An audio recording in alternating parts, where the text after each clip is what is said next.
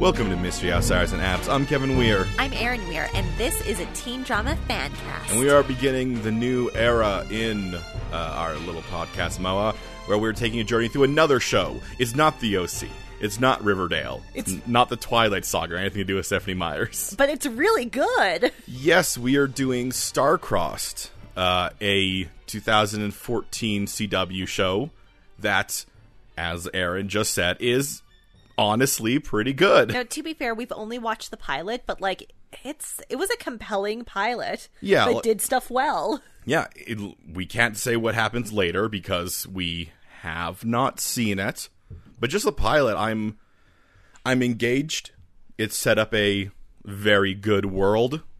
Now, the only actor of note on the show, the only actor whose name I recognized in any of the credits, was Amy Teagarden. And Amy Teagarden played the daughter in Friday Night Lights. Yeah, just before this, essentially. She looks wildly different in this show because she has brown hair, and in Friday Night Lights she's blonde. To the point where I kept on being like, is that her? Is someone else on this show Amy Teagarden? No, that's her. That's our main character, M, as she will be consistently referred to as. But what I wanted to bring up, actually, Erin, is there's another name you might have recognized in the show, and that is the creator, the producer of the show, is Meredith Averill. That name might mean something to you. So, she is a writer and producer. This was like the first show that she like this was her show. She created this show. Okay. But she's also worked on.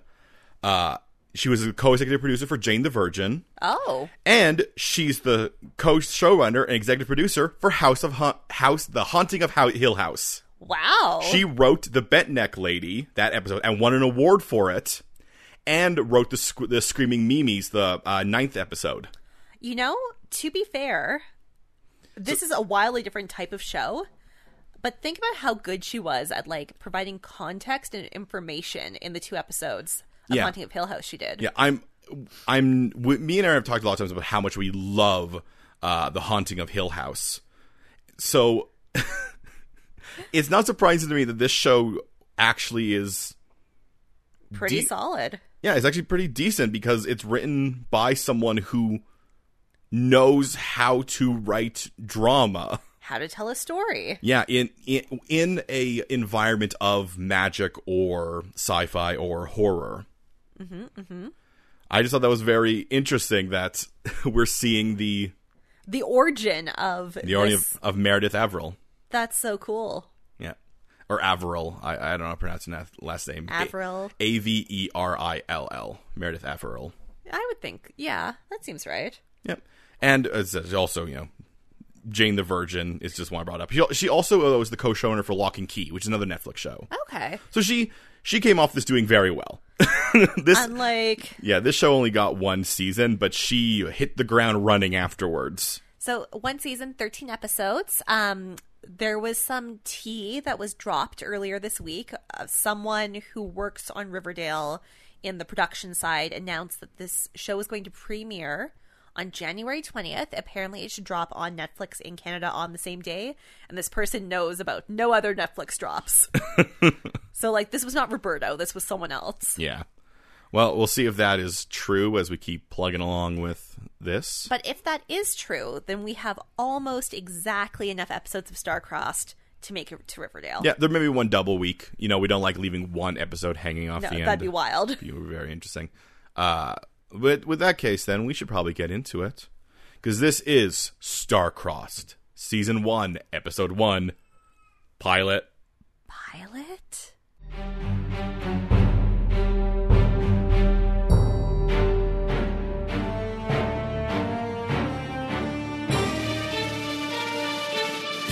So we begin right away, and we learn that it is September 17th, 2014, and we get a voiceover from, I guess, Roman. Yeah, Roman will become one of our main characters, and you can tell this is a main character. Yeah. It's a man's voice, but what we see is a little boy and a man hiding in the woods. Yep. And we can see people sort of running about. We can see some flaming wreckage all around. Yeah, and we get explained that this is from Roman. September 17th, 2014 was the day we arrived. We fled our dying planet, and we came here looking for liberation, refuge. And they crash landed here. And we are also introduced to, I guess this is the National Guard, not the military. But, like, the National Guard is acting as a military unit. Yeah, and they are real bad. Their job. So this spaceship, and we don't get a good sense of the scale of the spaceship until they sort of zoom out at the end of this voiceover. It's real big, though. It's really big. It's real, and it's sticking straight up in, like, it hit the ground at an angle. And just stuck straight up like a lawn dart. Kind of like the Titanic sinking into the ocean. Except that snapped in half eventually. And this, we'll find out, will not. No, it's very strong. But the National Guard does what America would do in this situation, now that we know how America is. Yeah, so we're introduced to these aliens. We'll learn they're called the Atrians, and they are human. They're human with tattoos on their face. Yeah. We're not getting the Star Trek brow ridge aliens. We're not getting anything really weird. They are humans with tattoos. We'll learn some of their internal biology is different. Yeah, 2 hearts, we find out eventually. Yeah. But we're introduced there with one guy just walking towards the police officers. With his hands up. Hands up! And the way that this is shot looks like he's in the shadows and he steps forward, and then the National Guard goes, huh! Tattoos on his face! And then shoots him for that. He looks like a human being. And it's very clear that this is a crash landing. Like, this does not look like an invasion. Well, even if it wasn't a crash landing, how do you know this just wasn't just a guy in the park? Yeah. He's wearing just, like, clothing. They wear, like, jumpsuits, it looks like. Yeah, like they're space suits. Yeah. But he looks just like a person. And they just shoot him. They're so bad. So then, naturally, the Atrians feel like they need to defend themselves. Yeah, so they release some alien weaponry. It gets very chaotic. And the little boy and the man that we saw in the woods earlier, the man pushes him and tells him to run, run, run. So the little boy runs into a barn. Yeah. Not a big barn, a little Small barn. Shed. A shed. It's a shed, Aaron. I don't know why you said barn with such confidence that I changed it to barn, even though I've written down shed. It's in the back of a house in Baton Rouge. I know, but when we first see it, it could be a barn. It's so small. It is a shed in the shape of a barn, like most sheds are. So we are in Baton Rouge. Yes. And this show is so good because it shows these 2 parents listening to a news report. We will have a lot of news reports. And they're really well done. Yeah. They're also a very good way of providing information. There's a lot of things where news reports are kind of... Some people see news reports as kind of cop-outs, but because this show is so much about, like, society at large, having information presented through news reports doesn't feel like a cop-out. And, maybe it's because of the context we have now, but, like, having lived through the early days of the COVID-19 pandemic... Yeah. This is exactly what it felt like. Like, people sitting there glued to the news being like, should we go somewhere? Do we evacuate? Yeah, so we meet this family, and they have a little daughter, Emery, and she is nebulously sick. They say, don't forget to take your pills, and she has this big thing of pills. Like the day breakdown, AM and PM. Yeah. So this show is very good at setting up things. I was going to be a little bit more specific, setting up stuff, but they're good at putting things in early that will be dealt with later, and not like hammering you with them. And not doing it as soon as it becomes apparent with no real understanding of where it came from. So when Emery goes to take her pills, as her mom and dad are glued to the TV, she looks out the window of the kitchen and she sees the door on the shed is banging. Mm-hmm. And like any 6-year-old, she's like, better go check this out.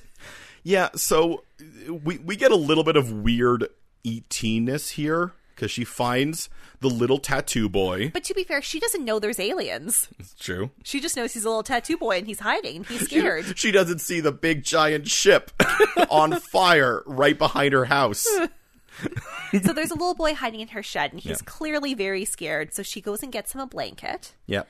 And she tells him to stay there, stay hidden. Yeah, and then time passes. It's unknowable. Yeah, but she brings him food, teaches him cat's cradle. She also teaches him how to use a fork. Teaches him how to use a fork.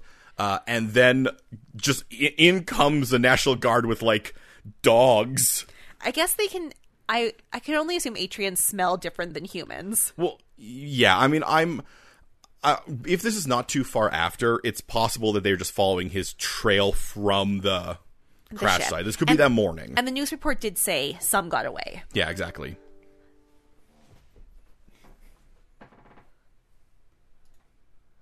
forgot. Let's go. Now that goes there. So very sweetly, this little boy obviously feels very strongly about the girl who saved his life. Yeah. And so he tries to protect her from the men with guns and dogs. Yeah. Unfortunately, the men are once again, it is a little girl and obviously a little boy. What these aliens are just humans with like cool tattoos on their face. Now, not to belabor a point, but like little black kids in the 1960s were also just humans with different things on their faces, i.e. a different skin color. Yeah. So you get like these two little kids and this dog barking at them and like these National Guard trying to like get over each other to point their guns, and then one of them shoots a laser. It's a taser. I don't think it is a taser because it doesn't have any string attached to it. It seemed to me to act in the way a taser might, and we'll keep in mind this is sci-fi. But this is 2014. He shoots him with something. The little boy goes down. Yeah. The little girl is carried away by her mom and her dad, and she's very upset because she just saw a little boy get shot. And presumably killed. Yeah, this is a bad day for M. Very bad day. And then we skip ahead 10 years. The big ship's still there. It's being disassembled. M is someone who's clearly Emily. Emery. Well, yeah. Using the language of film of having the image of the little girl and then a jogging young woman, you can assume. So she's jogging. You can tell that things still aren't quite normal because there's like a tank or some sort of like armored car going down the road. There's a lot of military, especially militarized police around. Yeah. Like you got a military truck and police cars, and that sort of gives you the idea that there's still a stuff. Presence. Yeah. So she jogs to the hospital where she meets her friend, and this friend's name is Julia. Yeah. And Julia's watching the news because this is a big deal. They are going to integrate schools in the South. Yeah. So these Atrians have been locked in a government facility for 10 years. But finally, 7 teenagers are going to go to Marshall High, and the imagery is so evocative of desegregation. Yeah, and the weird thing is that I think at the time this show was made, that imagery was not as evocative as it is even now 6 years later. Like, it's wild. You watch this and you're like, yeah, I can see that happening in the States. If this show was made post-Trump, people would be like, oh, I feel like you're being a little heavy-handed with the metaphors here. We understand this is what's happening in our country. We get it. But this came out 2 years before that. So this news is on every single channel because this is such a big deal. Yeah. And Julia is like a little excited about it. She's kind of into Atrians. She does mention later that she's a fan of Atrian. She thinks it sort of shows that, you know, young people have one different point of view. And we see all these conspiracy theorists who still think the Atrians are there as invaders. Which is wild. Yeah. They interview this one woman who's like pointing at like the ship, and you know they're doing stuff around the ship, and why don't we know all this information? And it's, once again, this show just might be ahead of its time. Other things we learned during the scene is M has been off school for 4 years, so she's actually going to be starting at high school at the exact same time as the Atrians. Yep. And her dad's on TV. Yeah, as I said, this scene condenses so much important information into one scene, but it doesn't feel overwhelming. You're just like, okay, all right, I get it. It all comes out pretty naturally. Don't get me wrong, there are still some weird lines in this. At one point, Julia very clearly goes, wow, it's sure cool that your dad, the commander, gets to go into the Atrian neighborhood. Yeah. Which is weird because earlier they clarified by that just saying, Jules saying, isn't that your dad? Says Whitehall. Yeah, so I don't know why they have this other line that clarifies something we already understand. But yeah, the important thing though we get here is that Jules has heard of this. They call her Jules, so yeah, heard of this medicinal herb in the Atrians called Cyper, and it's supposed to be able to cure anything. It's nebulously medicinal. But to be fair, rumor and hearsay. Yeah. So we get to the school Lots of protests are happening. Lots of protests. Oh, yeah. We get some stuff set up with, like, her dad scanning the bracelets of the Atrians. Em has a friend, Luke, who gives her kind of the Mean Girls tour of the high school. Yeah. He's like, this is this clique. This is this clique. There are moments on the show where the audio mixing isn't great.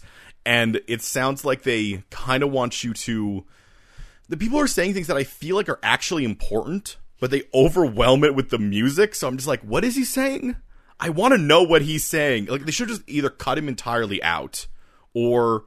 Or, because I think he's making funny jokes about the different cliques at school. Yeah, he's definitely giving her an important tour, and she is looking at people, and they're all looking at her. She makes eye contact with one guy for a long time. It's a lot of eye contact. Enough to tell you, he's also going to be a character. He's got a nice face, though. Looks friendly.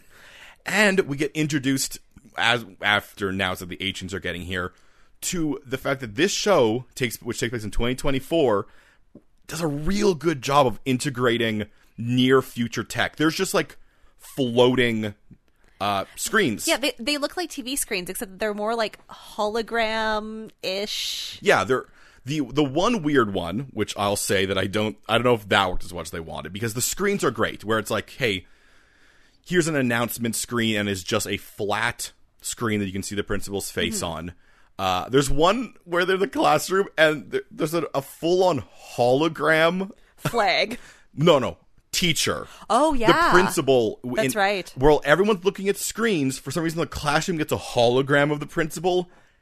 That one didn't go so well. But to be fair, when they go into the classroom later, they do have a hologram American flag. So maybe each classroom has like a spot where the hologram can go. No, I agree. I just don't think it looked good. Oh, okay. I didn't even notice it. Yeah. I must have been writing. Yeah, no. The faces are great when they're like on. You know how schools have hallways, but they have like the long, almost like arcade type hallway. Yeah. And there's just like, for some reason, there's 3 screens in a row, which I think seems unnecessary. You only need one screen. But sometimes in schools there's 3 TVs in a row, and you're like, why? You guys. You didn't use all of your budget one year, huh? Yeah, and then they have a few that are just like in the middle of it's really cool, and I'm going to bring up every single time there's near future technology. The other thing that's really cool is their use of costume design. So, keeping in mind this is 4 years in the future from now. Yeah.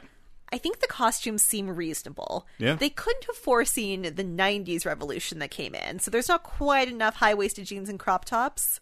But it still works. When she goes in, the first people she meets are like these hipster guys that look perfect. And so she doesn't talk to them. Yeah, They're but not she sees characters, them. but she sees them. And I'm like, those are people that I know. And like the stuff that Grayson wears, which is the guy who's looking at her, I see boys wearing stuff like that all the time at the med school. Yeah.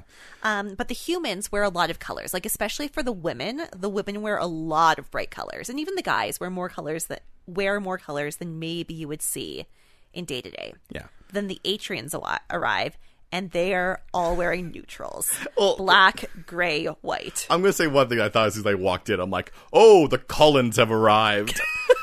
They very much have a very Twilight feel to them that I think is 2014. Could be on purpose. It could be on purpose. I mean, one of the characters is Drake, who is... Emmett. Yeah, he's a huge. Big muscles, wears the same clothes as Emmett. Yeah, tank top with a hoodie over top, gray hoodie there. But they come in, and Roman sees M, and they have that connection there for a moment. And then not Emmett, then Roman's brain is like, oh my god, the girl! Okay, we'll get into this thing here where M won't realize it's Roman for a while, but Roman will like immediately be like, oh, I feel something here about this. Which seems weird because Roman's the one with the tattoos on his face that looked identical to when he was a kid. But M thinks that little boy died. She Yeah. thinks she saw him die. So why would she assume she's seeing a ghost? And she does definitely is suspecting something. But we go into the next scene and we meet who might be my favorite character because she is terrible, but Taylor? she's well written. No, Gloria. Oh yeah, Gloria. Gloria is like the human representative of trying to get the Atrians and the humans to meet. And when we first see her, she's on TV being like, I think this is great. We're going to bring these two peoples together. We're going to do this. And then this scene, she's like still overwhelmingly positive, but she clearly only thinks of these Atrians as a project. And she's explaining to them, again, the things she says Yeah. in this, the year of our Lord 2020, she's explaining to them about how people are going to be looking for them to mess up. So Yeah. they have to be better than every human. They can't step out of line. They can't. Yeah, she speaks Atrian. She don't get me wrong, she is, it's hard to say she's not evil, but she's definitely not, like, she's on their side. But she's not altruistic. Yeah, and they do such a good job of, no one has to say, oh, Gloria's a mean person. You get it by the way that she treats these people who are under her care. She doesn't actually care about them. And this is intercut with, I assume, like, student homeroom.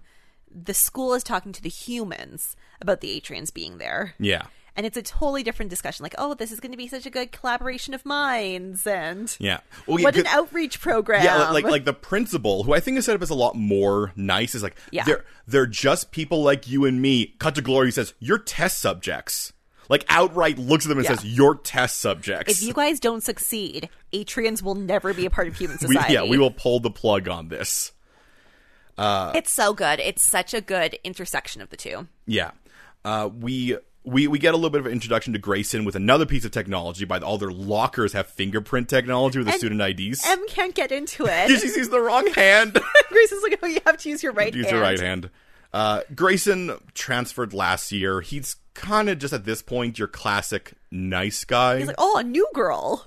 It I mean, to be fair, Em is very pretty. Yeah.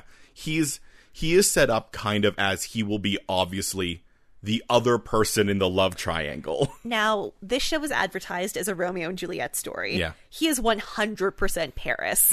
Paris was always a great other option. Yeah, he's definitely Paris. I do think that they're doing the Romeo and Juliet thing, it does feel like they don't feel concerned, like, oh, well, we have to follow the story. No, I don't think think so. everyone will have exact duplicates, but he really is. He is the Paul Rudd of this story. But now it's time for the first class. Ooh. And we meet some of the other, once again, really well-written interactions. So we have all these people who hate the Atrians, but then we also have the thing where there's the women who sexualize the Atrians. So we meet Taylor, Yes. who apparently Emery does know from junior high.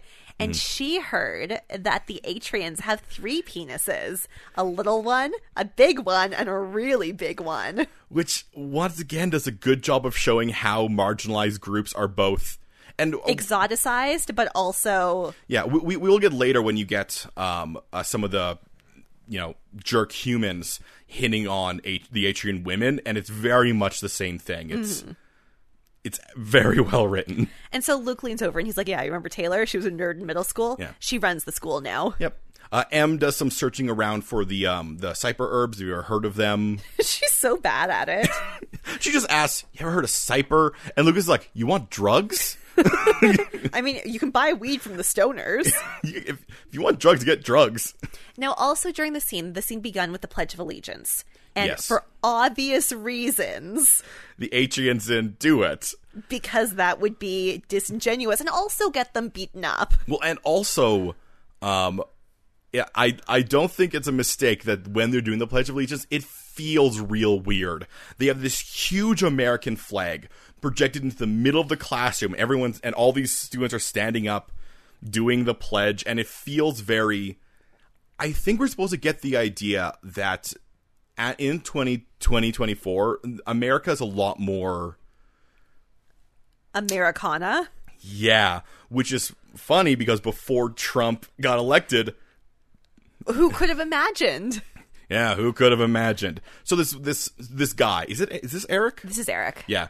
Eric decides to lean over to the Atrians, and it's just sort of like, so you wear our clothes and breathe our air, but you won't pledge our flag. And all I could think was like, dude, that's not the flag of Earth. Well, and then one of them is like, we're not citizens of the United States. Yeah, you won't let us be citizens. Why are we pledging to a flag that we would just It's be not our flag. We would just be lying. And so Eric does get all up in arms, which is what we will learn Eric does. Yeah, it's worth mentioning that there's no other ships that crash landed. They only crash landed in Baton Rouge in the U.S., so you get a lot of these people just being like, come to our country. They're stealing our jobs! Look, it's not a subtle metaphor. But in this, 2020, it really hits home. Oh, God. It hit so hard in 2020 that I think I mentioned this before. It feels like the show was just ahead of its time. So the teacher bursts in and says, yes, Atrians do not have to say the pledge. Yeah. They're exempt. Yeah. I want to bring this up. Eric calls them Martians, and Roman is like, Martians are from Mars, dude. We're from a much better planet. And then Eric goes, what'd you say? What'd you say about Mars? Elon Musk wants to go to Mars. You don't even know, dude. You don't even get this. This guy, like, are you going to bat for Mars? He didn't say Earth. He just said he's better than Mars. Earth is better than Mars. As far as we can tell, everything's better than Mars. Hey, we don't know if they're on Mars yet. Maybe Elon Musk did get them to Mars. Like, hey, my uncle's on Mars. He's a real patriot. He's a real Martian patriot. He's in New America on Mars. Mars. I just want to point out, this is a show of very attractive men and women. Yeah. Eric is not.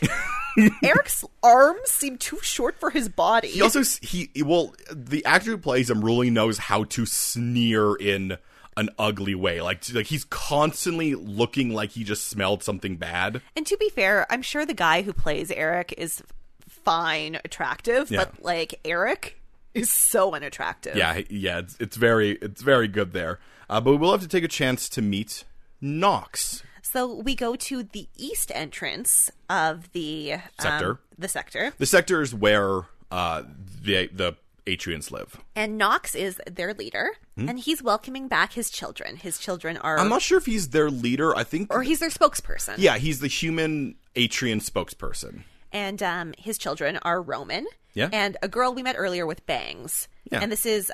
Sophia. And they call her Cece sometimes. Yeah. They do this good job of introducing us to adults who clearly have more Atrian names, like Nox, and later we meet Weeble. Mm-hmm. But the human, I mean, because the kids obviously, it's kind of like when people sometimes emigrate from different countries and they pick their American names. Yeah. It kind of feels like the kids picked American names. Yeah. And you have this thing where when they're talking, the mom automatically talks Atrian, and then the dad's like, English. We got to talk English. Because the kids have to speak English. And so Sophia wants to fit in. She thinks humans are cool. She likes how colorful they are. She wants to make friends. Her mom does not want her to make friends. And Roman doesn't want her to make friends. But Nox is like, no, you guys definitely need to make friends. Come on. We're going to get a little bit of M thinking about the dead boy. And she asks her mom if it's her fault. Like, if he hadn't been trying to protect her, he wouldn't have died. And her mom points out, you can't save everyone. Yeah. More cool future tech. Their cafeteria has like these food devices. Now, I wish I had been paying more attention because we see some girl get food. Yeah. And then Adrian, who is... I think Drake. No, I think it's Drake. Oh, yeah, it's Drake. Yeah, Drake, because he's an Atrian. Yeah. His meal choice is puffed rice cake. Yep. With different flavors. Chicken, vegetable, and one other one I can't remember. So I'm just curious about that. Like, is that what they offer at the school? Is that what he gets on his meal plan? Is that what Atrians eat? I'm just so curious. That's what I'm thinking. I'm thinking that's probably his meal plan because he goes up there and tells them, and he's like, oh God, like it definitely is something that he chose to do. So it's like the school or the thing. The administration probably said, here's the Atrians meal plan. They'll get puffed cakes of various flavors, which just says so. It just says so much. It's very interesting. Then we also get to see their cell phones, which are kind of cool little things. Yeah, they look like iPhones, but they're clear, and you can tap them to pass information back and forth. The one thing that they didn't do that I guess they didn't predict is that they're small. They are small. Yeah, like they're not like these days. Cell phones bigger and bigger and bigger because you're watching videos on them. But who knows what could happen in 4 years? Well, maybe these ones project those holograms. That's true. Yeah. But this happens because M is very rudely invited to a party by Taylor. Taylor does not want her to come to the party. I also enjoyed Taylor. Taylor enters scenes like she's in a fugue state. She won't make eye contact with people. She just walks up and goes, take out your phone, take out your phone, tap, you're coming to a party, and she's like not looking at her. And then later she'll walk in and just be like, yes, she's coming to, like, she'll drift through scenes like a ghost. It's weird. I like Taylor. So it is implied that Grayson wants Em to come to this party, Yeah. and that Em is allowed to bring her friend Luke. Yeah. Luke is not cool, but And poor Luke, also, I feel like they gotta give him more storylines as it goes on. Because for now, he's just sort of around. because after Em gets invited to the party, she heads over to Luke, who's at a table. Yeah. And he's like, oh, cool, you're here to relieve me. We're going to a party? Cool, bye. He might have a crush on Taylor. Or it's either that or M just bugging him about, like, oh yeah, Taylor wanted you there. Hard to say. Yeah. So Emma's messing around with her booth, and Roman comes over, and he's like, what's your club? Less brusque, but yeah, about that. And then we learn that this is a club where students go to the hospital and essentially, like, meet and like, hang out, and it's They go to the kind of like hospital. Candy Stripers, except for not so regimented. Yeah, they go to the hospital, and they do, like, arts and scrapbooking and painting and stuff with kids in the hospital. Yeah. Well, and also, I guess, no, she was a kid at that time.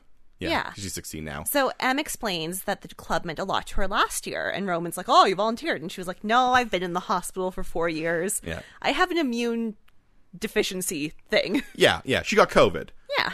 Because that was 2020. And then it does this great shot where M becomes suddenly aware that everyone is looking at her and Roman. And it does this great thing where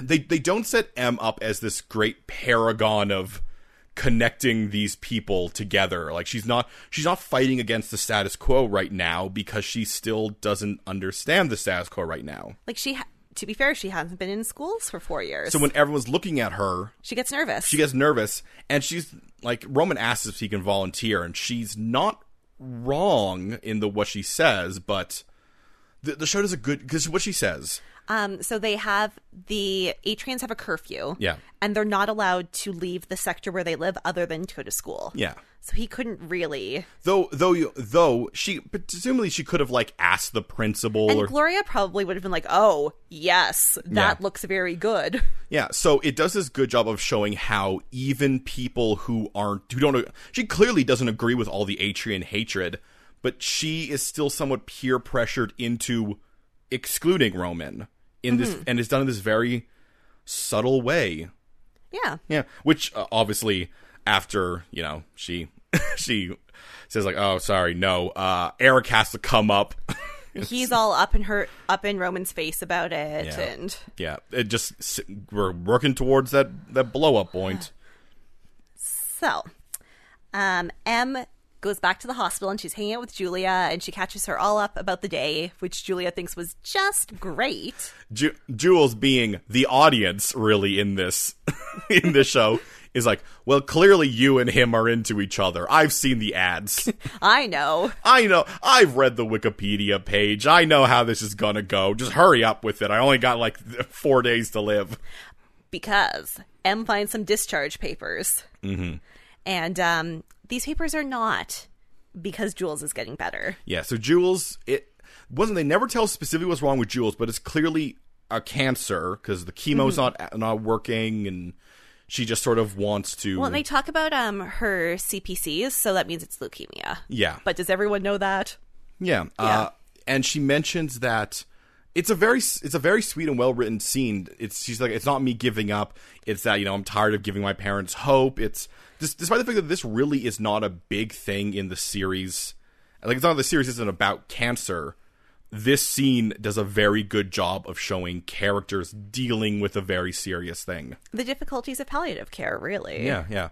But this is what prompts Em to be like, well, we gotta do something. So she sneaks her out of the hospital, steals her dad's badge. She's being bad. She is being bad. But she steals her dad's badge. And they go to the sector. Where they have no chill whatsoever and basically just walk up to people being like, can we have Cypher, please? Well, I mean, that woman walked up to them. And then the That's guy true. walked up to them. And the guy clearly is shady. Yeah, because the woman is trying to stop them from going with the man. Yeah, I have no idea what their plan was. They just walk through these halls while Alt J plays, looking at people until somebody is like, "Hey, you're clearly humans." I just wish they like painted something on this. But that might be blackface. So, as the woman tries to stop the shady man from taking them off to do who knows what, they cause a lockdown. Yeah, they get in a full-on fight. It's rough, and then Roman comes out of nowhere and just grabs them and is like, "Oh, time to go." No lockdown for you guys. And he brings them up to the roof, and on the roof is Cypher. It's a beautiful garden. He's totally willing to offer them Cypher. Yeah, and he's like, "Well, yes, it's my father and I took some seeds and we built Cypher as you know it, or not built it. We grew some Cypher, or as you know it as saffron."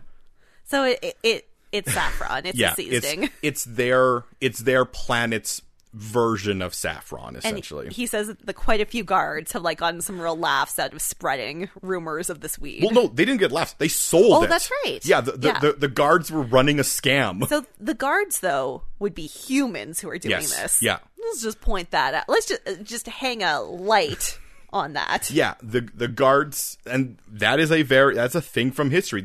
Think of the amount of times that somebody's just there, "I brought this in from the mysterious Orient, and I hear that it will cure any disease," really. So the girls have much sadness on their faces. Oh, yeah, and I feel real bad. Man, the actor of Roman does such a good job of showing emotions on his face, but face acting. Yeah. In the scene, he's having fun because I think he thinks that they're thinking that it's like a drug. Yeah, but then or it's something ridiculous, or he doesn't think that it's them because they look healthy to his point of view. But he asks Julia, "Do you have a sick friend?" And Julia says no. Yeah. She does, and he figures it out, and he feels so bad. Yeah. But bad enough that he notices that the sick girl is cold, and I thought he was just straight up, I thought he was going to do a Jacob and just take off his shirt and give her his shirt. But he is wearing a shirt underneath his sweater, but it does reveal a cool X-shaped scar. Ooh. So Julia takes the sweater and wanders off to look at the view from this roof, because she is having fun despite all things. Oh yeah, she is having the time of her life. And that's when Em and Roman talk about the ghost in the room. Yeah, and they reveal that, they figure out they're both there. Roman's very happy. Em's very happy. He does explain that technically one of his hearts stopped beating, but he has a backup. So we learned about Atrians. Yeah, that's the thing we learned. Yeah. And then, it's almost curfew time, so it's time to sneak the girls out. And Julia is disappointed. Yeah. But she's happy. Julia kind of already made her mind up that, this wasn't really a crushing blow for her. Mm-hmm. I don't think she ever even really expected it to be a thing. But she got to have an adventure with her friend, and she totally thinks that Roman and Em are into each other, because she did, in fact, read the Wikipedia page. Yeah. Unfortunately, things will get rough here, because Sophia is hanging out with Eric and his losers. And he is doing that thing that teenage boys do where they flirt in a mean way. Yeah, and though it's also very much, once again, a show of how people treat... This was the scene I mentioned earlier of, they're sexualizing a minority, because they make a lot of... They call them tatties, because they have tattoos. Yeah. I wonder if in this world tattoos are less popular. Could be. Yeah, maybe. But this obviously escalates into a fight between Roman and Eric. And to be fair, Eric punches first. yeah, of course Eric punch. They're not going to make Roman punch first, Aaron. These are poor put upon Atrians. So Eric gets dragged off by the principal, and Roman gets dragged off by Gloria. Yeah, and then we get more of Gloria. And this is the scene that really sets her up as this, reluctant ally. She says to this boy that if you mess up again, they'll take you to a lab and put your testicles in a jar. And she always protects her investments until they aren't investments anymore. Yeah, she essentially threatens him that if you step out of line, I'm not going to protect you because I don't care about you. Once again, that's how you write a very good, bad character. Because she's not scheming, evil, I'm going to sell drugs to youths, and I'm going into a psi fight. Like, she's very easily a bad person that is kind of doing good. But not for the right reasons. Yeah, it's complicated, which makes it awesome.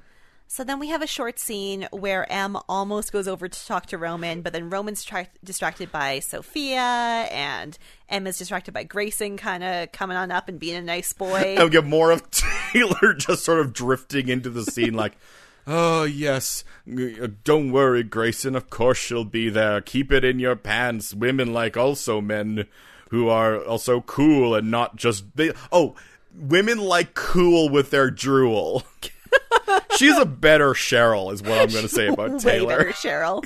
And then she drifts off again. She's like, where am I going? Who knows? Class? Do I only exist when I'm on camera? Maybe. Oh. After school, Drake wants to go to that party because he's tired of bullshit. Yeah, we got everyone going off to the party, except for, of course, Roman, who's just going to hang out with Knox. Yeah, they're just doing a little bit of bonding. Yeah, we get some dad-son time and talking about how Knox has such high hopes that his generation may bridge the gap. Oh, God. The gap that they made. It's a very good scene. And then in comes Terry, who is another one of the Atrians. Yeah. And you can tell there's a little bit of history between her and Roman. And also Knox does not want to hang out with this teenager. Knox is like, oh, two teens? Absolutely not. No, I'm out. I'm out of here. So Terry is Terry, a jerk. Yeah, Terry saw Roman and Em in the garden and decides to, like, sort of taunt him about it. And then she makes these very foreboding comments that, ooh, soon it'll be the humans behind the walls. So he said, Mom, and when my mom and the Trags meet on Mondays. And I'm like, are you setting up something? And then Roman says your mom's an idiot. Yeah. Which is also great. Because it tells us we don't know if these Trags are important or if they're a bunch of idiots. It could be either one. Well, it's nice that it sets up there's also Atrians on the inside who, I mean, obviously the Atrians don't like what the humans are doing to them, but it sets up that there's some sort of, like, rebellious group. Yeah, possible coalition thing going in there versus Knox, who is trying to work with the humans. Yeah, trying to do it more peacefully. So Terry also reveals that Drake went to that party essentially to beat up that Eric guy. Yeah, so Roman has to sneak out, and he does it through a guy named Weeble. And he gives him American dollars to sneak him out and to not know who he is. I mean, of course, what else is he going to give him? So Weeble can do this thing where they have tracking bracelets on their wrists that say where they are. And Weeble can disrupt it for 3 hours. I think he can disrupt it for an amount of time, and he just charges more for more time. Gives them 3 hours, and he also tells Roman how to sneak out. Yeah. So now we're at the party. The party is kind of lame, to be honest. It's like a real-life high school party. They're just hanging out outside of someone's house, kind of in the country. Yeah, it's like 3 fires separate from each other, with people just standing around the fire that they're at. It's just, when you consider it compared to, like, the OC parties or the Riverdale parties, it just seems so natural. Now, I felt really weird about the fact that Em is kind of standing awkwardly in the party, not hanging out with Luke. But then I realized that Luke has friends. Yeah. And Em is hanging out with Grayson. Grayson went to go get her blue punch. Mm-hmm. So it's all fine. Yeah. It's unclear if they're drinking. Yeah, he says it's blue punch. No further information. Yeah. In the wide shot, there's also, I think, a guy just slamming his head against the wall. He's way in the background. I'm gonna have to go back and watch. He's, like, up on the second story of this building on, like, the walkway outside, and it looks like he has his hands against the wall, just tapping his head against the wall. Maybe he's making out with a girl, and you can't see the girl. Maybe. As I said, I always do the thing where I like looking the far background, because I know those are the extras who were told, you're in the far background, no one's going to see you.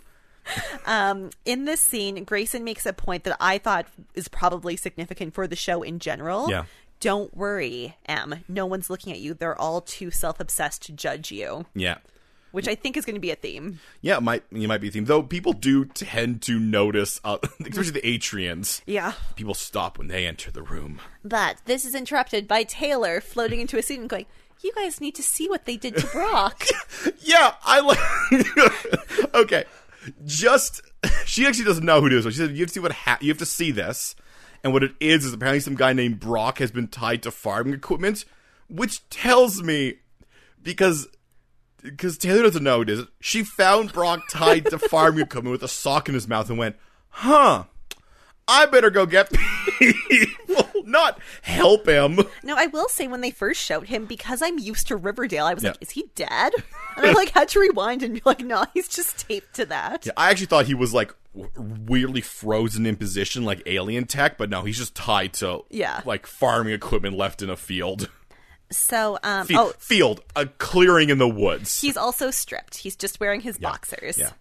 So Eric, oh, I know who it is, and and then Drake comes in, and boy, Drake next to Eric. Drake is so big. Drake is the Incredible Hulk, and once again, giving to these actors, when he does his speech about how he's tired, he doesn't sound like an angry, like, you know, like, oh, I'm gonna beat the hell out of you guys. He sounds tired. This ends tonight is his message. Like, he's done with this nonsense. Yeah, or this will happen to you if you mess with us again. But, like, the actor who's giving it puts in just this little bit of heartbreaking exhaustion in this guy who is tired of being, like, looked down upon and hated for escaping their planet, really. That was dying. Like, Roman can't even talk to M. Yeah. And it's such good acting from this guy. And so Eric gets all Eric about it. He doesn't attack. Roman runs in there and tries to break it up. But then the police come, because I assume someone called them. Maybe Taylor. And so everyone scatters, and something that was important earlier is Em is wearing high heels and never wears high heels. So she tries to run and she falls. Yeah. And then Roman stays to help her out. Yeah. So all the rest of the Atrians take off and he's stuck there. Yep. And then literally it's like Emery and Roman, and there's police in one way, and there's the humans in the other way, and they're all telling Emery to get into the van. But she's not going to leave Roman, who is stuck there because he helped her. Yeah, so like it's this great thing of them being literally torn between two worlds and the consequences that come with it, and they run off together. And all of the humans are like, well, she made her choice. But you can see on Grayson's face, he's like, I think she was just being nice.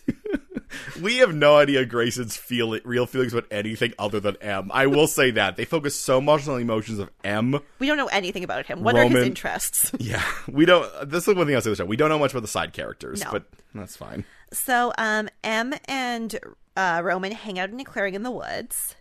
And there's sort of some discussion about the idea of humanity and the fact that Nox believes so strongly in humanity. It's something that the Atrians can never have. And Roman's like, well, I've never experienced, or, now that I've been with humans. Yeah, Roman, I'm going to say this kind of comes out of nowhere. I don't think the lead into it was his speech is great. Here's the thing. I can understand how a person's mind could hit those points, but it's in the character anyway. He mentions that Nox sees humanity as a vaunted thing, though I don't think Nox is aware that the translation isn't hitting Roman. Like, Roman sees it as, because he's saying humanity. Mm-hmm. Like, I think Nox is just saying it as a translation of a term that maybe they have in Atrian, and because he seems unaware that by its nature we will not have that, and I don't. And once I met you people, I don't care about that because I've never seen humanity from anyone except for you. And so then they do the Romeo and Juliet thing where they touch hands. So he has to lift up her hand so they can touch hands, and it's kind of dark, and it doesn't work great. But you know what? It is kind of a teen thing to be like, we're not quite ready to touch. Oh, and then what we'll go from this is a series of lines that I think were written for trailers, because he says the lines, you don't have to be afraid. And I don't know why he would, because she doesn't seem She's clearly not afraid. She's clearly not afraid. But that's a trailer line. They're going to Yeah. put in them being close, about to kiss, and he's going, you don't have to be afraid. Boom, star-crossed. But then she gets a phone call. And it's her mom. And first she's like, yeah, I'm going to be home in a minute. But her mom is not calling because she's not home yet. No, she says, Julia? And then What? she basically, to Roman's like, I have to go. And he says, are you okay? And she says, nope. If you walk straight, you'll find the way back to... Well, she says something after, because he says, hey, are you okay? And then she says something. I think it's like, I can't do this. And once again, that seems like a trailer line, because it has nothing to do with this actual situation. Other than, I can't tell you why I'm not okay. Though I will say, him saying, are you okay, is, considering all the romances we have seen, that is the most real thing, that somebody's like, hey, are you okay? Like, He genuinely cares about her emotions. not even what's going on. Are you okay? And she says no. Yeah. And then she tells him, if you walk straight, you'll find the road to the sector. And now, a lot of things are happening. Nox is looking for Roman. Julia is intubated. Yeah. And, Roman is also there. yeah, because it sets up that he has not gotten home yet, so he's... He's at the hospital. He's watching Julia's room. Mm-hmm. Em leaves to go cry alone. Yeah. In the waiting room. And he walks into Julia's room and closes the door, which Yeah. seems weird. Well, yeah, and then he takes some saffron cipher Out of his pocket. Yeah, and he puts it onto his arm, and it causes these veins to grow and it's to bulge out. And then he basically gives Julia a blood infusion of his own. From that spot. Yeah, though. from the spot- powerful veins. From the spot where he put and it seemed like there was a scar on his wrist before. Yeah. So it seems like either that cipher does have healing powers that's either connected to all Atrians, or at least To him? or maybe his family, or maybe certain Atrians, because the scar on the arm is underneath his bracelet. He had to move his bracelet aside to do it, and the fact that exists there, maybe that's something that all Atrians have. But anyway, he injects it into Julia, And meanwhile, Nox confronts Weeble. yeah. I kind of feel bad we spoiled his name earlier, because the way his name is introduced is that Captain Whitehall, or Commander Whitehall, points at him and goes, Weeble, what do you got there? So Nox is busy confronting him, and because Nox confronts him, that's what brings Commander Whitehall's Yeah, because he attention. knows there's two Atrians fighting. So that's unfortunate. Yeah.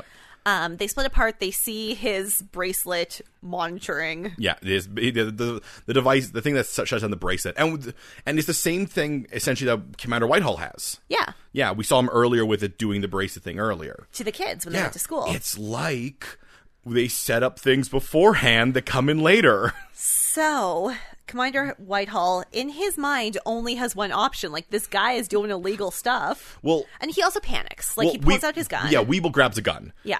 It is noteworthy that they do try to give Whitehall a little bit more credit than they gave the random guards at the beginning. Weeble does grab a space gun. And so Whitehall... And I don't know that Whitehall necessarily would have shot if things hadn't gone a little bit crazy, because Nox realizes what's going on and says, Weeble, no. Yeah, and it escalates the situation further. Weeble's fighting with the gun, and they're arguing over the gun, and then Whitehall does fire. He does fire a shot, and he hits Nox. And he's probably dead. Yeah, down he goes. He's got the blood coming out of the mouth, which means he's dead. That's the sign.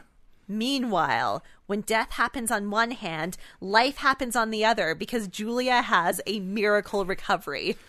She is not intubated anymore. She's sitting up. She has all of her color in her face. The way they do the shot also is that literally as he's injecting his glowing his glowing blue blood, she flatlines and then comes well, back. I don't think she flatlines. I think that's do you that's think she shoots up really high? No, I think that was a non-diegetic thing to indicate that Nox was dead. Oh. Because literally he's shot and he's lying on the ground, and then as it flatlines, it cuts to her, and she's fine. So it's this weird thing, but it's this weird thing where I think in the chaos you're supposed to be I think they tried to set it up like, oh, did he kill her? Which seems unlike him.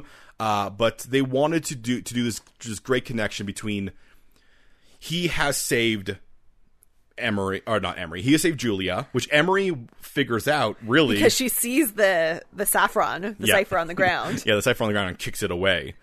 Presumably, she'll pick it up at some point. And he kind of watches from the dark hallway. Yeah, but they connected in with the fact that her dad has just killed his dad. Ooh. Drama. Like when Mercutio dies. Yeah, which would make his dad Mercutio. Once again, do not try drawing parallels, actually, between Romeo and Juliet. Yeah, don't do it. Don't do it. But enough. It's just the stakes. The stakes are that of Romeo and Juliet. And that is the episode. It's a real tight, good setting things up. It is an amazing pilot. I really enjoyed it. There's nothing where I'm like, I'm confused about this and I need to understand it to understand the show. There are things I have more questions about. Yeah. But. And not only that, the few moments where they took shortcuts, I was fine with them taking shortcuts. Like they mentioned that Jules will know what Cypher looks like. And when they say it and they just sort of slides by. But in reality, that didn't come up, her knowing what Cypher looks like, which makes me almost wonder, maybe she was lying as a way just to hang out with her friend in the cool Atrian sector. Exactly. Yeah. It's really well done. I enjoyed it. It's 42 minutes, like it's a full hour-long episode, but it went by really quickly. Yeah. Like, even with the OC, there have been some episodes where I've been like, oh my god. Yeah, and it's, I'm interested to see what they do, where it goes. I think they'll build on some of these other characters. I would imagine Grayson will have more. Yeah. Lucas, maybe. I don't want Tara to evolve. I want her to always just be this weird ghost floating in and out of scenes. I think probably some of the Atrian teenagers will have stuff. I mean, Drake for sure will have stuff. He's got he is the main on the Atrian side pusher for violence. Yeah, and if you want to keep it in a way where it is Romeo and Juliet, you kind of have to have both sides wanting to go to fight. Wanting to take it a little bit further. Yeah. Terry has some interesting stuff going on with her mom, who's a moron. Or possibly part of some sect that wants to imprison the humans now. Yeah. Some sort of like revolutionary sect. Yeah. You got, there's conspiracy theories. There's a lot of stuff that they could pull on, and I hope that they pull on. And it still does, obviously, because it is about a very taught subject, especially, once again, now. Maybe, I mean, don't get me wrong. Obviously, this stuff has been around forever, but it's so much more part of public consciousness and mainstream. Yeah, it really hits home in a way that, when I think about 2014, like, what was going on then? That's when Cory Monteith died, I think? I don't even know. Yeah, sure. That's what I remember from 2014. Everyone has one event from 2014. For you, it's the death of the guy from Glee. It might not have even been that year. Yeah. There were other things going on in the world, but it wasn't quite, I don't think, as much of the trash fire as it is now. Yeah. It was good, guys. Starcrossed is on CBS All Access. You can get a month for free. So, I mean, you guys could binge watch it. You could as well. We're going to watch it over a set amount of time, but follow along. It's worth it. Yeah.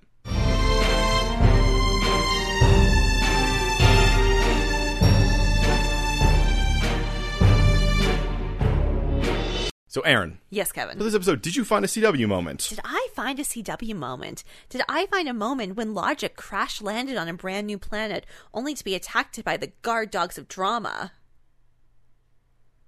Whoa. It's tough. Something that seems needlessly dramatic, or like it's in the storyline only for drama. I will say it's a little bit tougher on this one. I do have. It's tight. And I'll say the nice thing about this one is that, as opposed to other shows where we've done this in, where the ones we come up with are usually main plot elements that are just ridiculous. It's like a pretty minor thing. Mm-hmm. I think my CW moment is that moment where Em and her mom are having Chinese food and her dad's not there for whatever reasons. And to be fair, I guess she would be thinking about Atrians and the boy in the shed because of that. But it is a little ham-fisted, her being like, If only it weren't for me, he wouldn't have died. Yeah. I'm giving it to the fact that she there's a lot of moments where like she sees that guy, like she sees him on TV, Roman, and yeah, like so maybe it's there because she's thinking about the kid. It's and in her head, like that man reminds me of a boy who died. And maybe it's there just to explain to the audience, like, this is why she doesn't get it right away. Well, she thinks he's dead. Well, I also think it'll be wild to walk up to someone and be like, "Hey, I have a question. Were you a boy? Were you a boy who died? Because you remind me of a boy who died." Did you have a brother? It's not really a question. It's more of a statement. You remind me of a boy who died. Like, no, that was me. But you're alive. Yeah, with their weird tattoo face marks. I don't even mind that they just made them people with like cool face tattoos. Yeah, like I'm oddly okay with it. It's like when they turned in Beauty and the Beast just having cool face tattoos. Oh, and beastly, that's right. Yeah. Except for that it's not supposed to show them as ugly. It's just to show them as different from humans. So they're easy to spot. Yeah. Can you imagine if you were someone who got a lot of face tattoos and then the Atrians came and you're like, oh no. I will say, I wonder if they're going to do a storyline where people will bring up like, well, why don't you just cover the tattoos? Because, I mean, well, that's a thing that they could do. That's obviously like, but that is their thing. They have them from birth. They shouldn't have to. It probably has meaning to them. Yeah. What was your CW moment? I think I have to give it to Eric for specifically the line where Roman throws shade at Mars. And he goes, "What'd you say?" I think maybe just the writing makes it seem like he's really trying to defend Mars, but it really seems like he's like, "What did you say about Mars? How dare you?"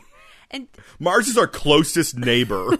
You should think Mars is cool. It's cooler than your planet. It's cooler than Atrian, a planet that can support life. But not anymore. How good is your planet, huh? Once Elon Musk gets there. It's unclear also if Atrian is fully destroyed or if they really are just leaving like a terrible situation. Because at one point Nox and Roman talk and he says, "Do you miss Atrian?" And he says, "Yes, but this is our home now." That's true. So are they refugees or is their planet dead? I mean, if their planet is dead, they're still refugees. Like, environmental crisis is still a yeah, you can but be a refugee are they from. like war refugees or are they environmental refugees? Because at the beginning they also say liberation. That's true. Yeah, which makes you wonder if they're like, what was going on back there? Well, I'm sure we'll learn more. Hopefully. Because the show so far has been good at that kind of stuff. Yeah. So, hey, so far, thumbs up. We'll see what the next few episodes bring. And follow along with us. Give us your ratings, reviews, and subscriptions, Apple Podcast or your podcaster of choice. And please talk to us about this little show from 2014, Starcrossed. Storkrost. Why is this show's name so hard to say? I don't know. Why couldn't I say Dad's Badge? Starcrossed. You can hit us up on the social media. We're on Instagram, we're on Twitter, and we're at gmail.com. It's all Podcast MOA, Podcast MOA. And we will see you next week. Did M commit social suicide by saving Roman? Will the Atrians be able to integrate at the school? What other spices have healing properties? Cumin? Oregano? Paprika? Ask us all this and more on the next episode of Mystery Outsiders and Abs. A teen drama fan cast?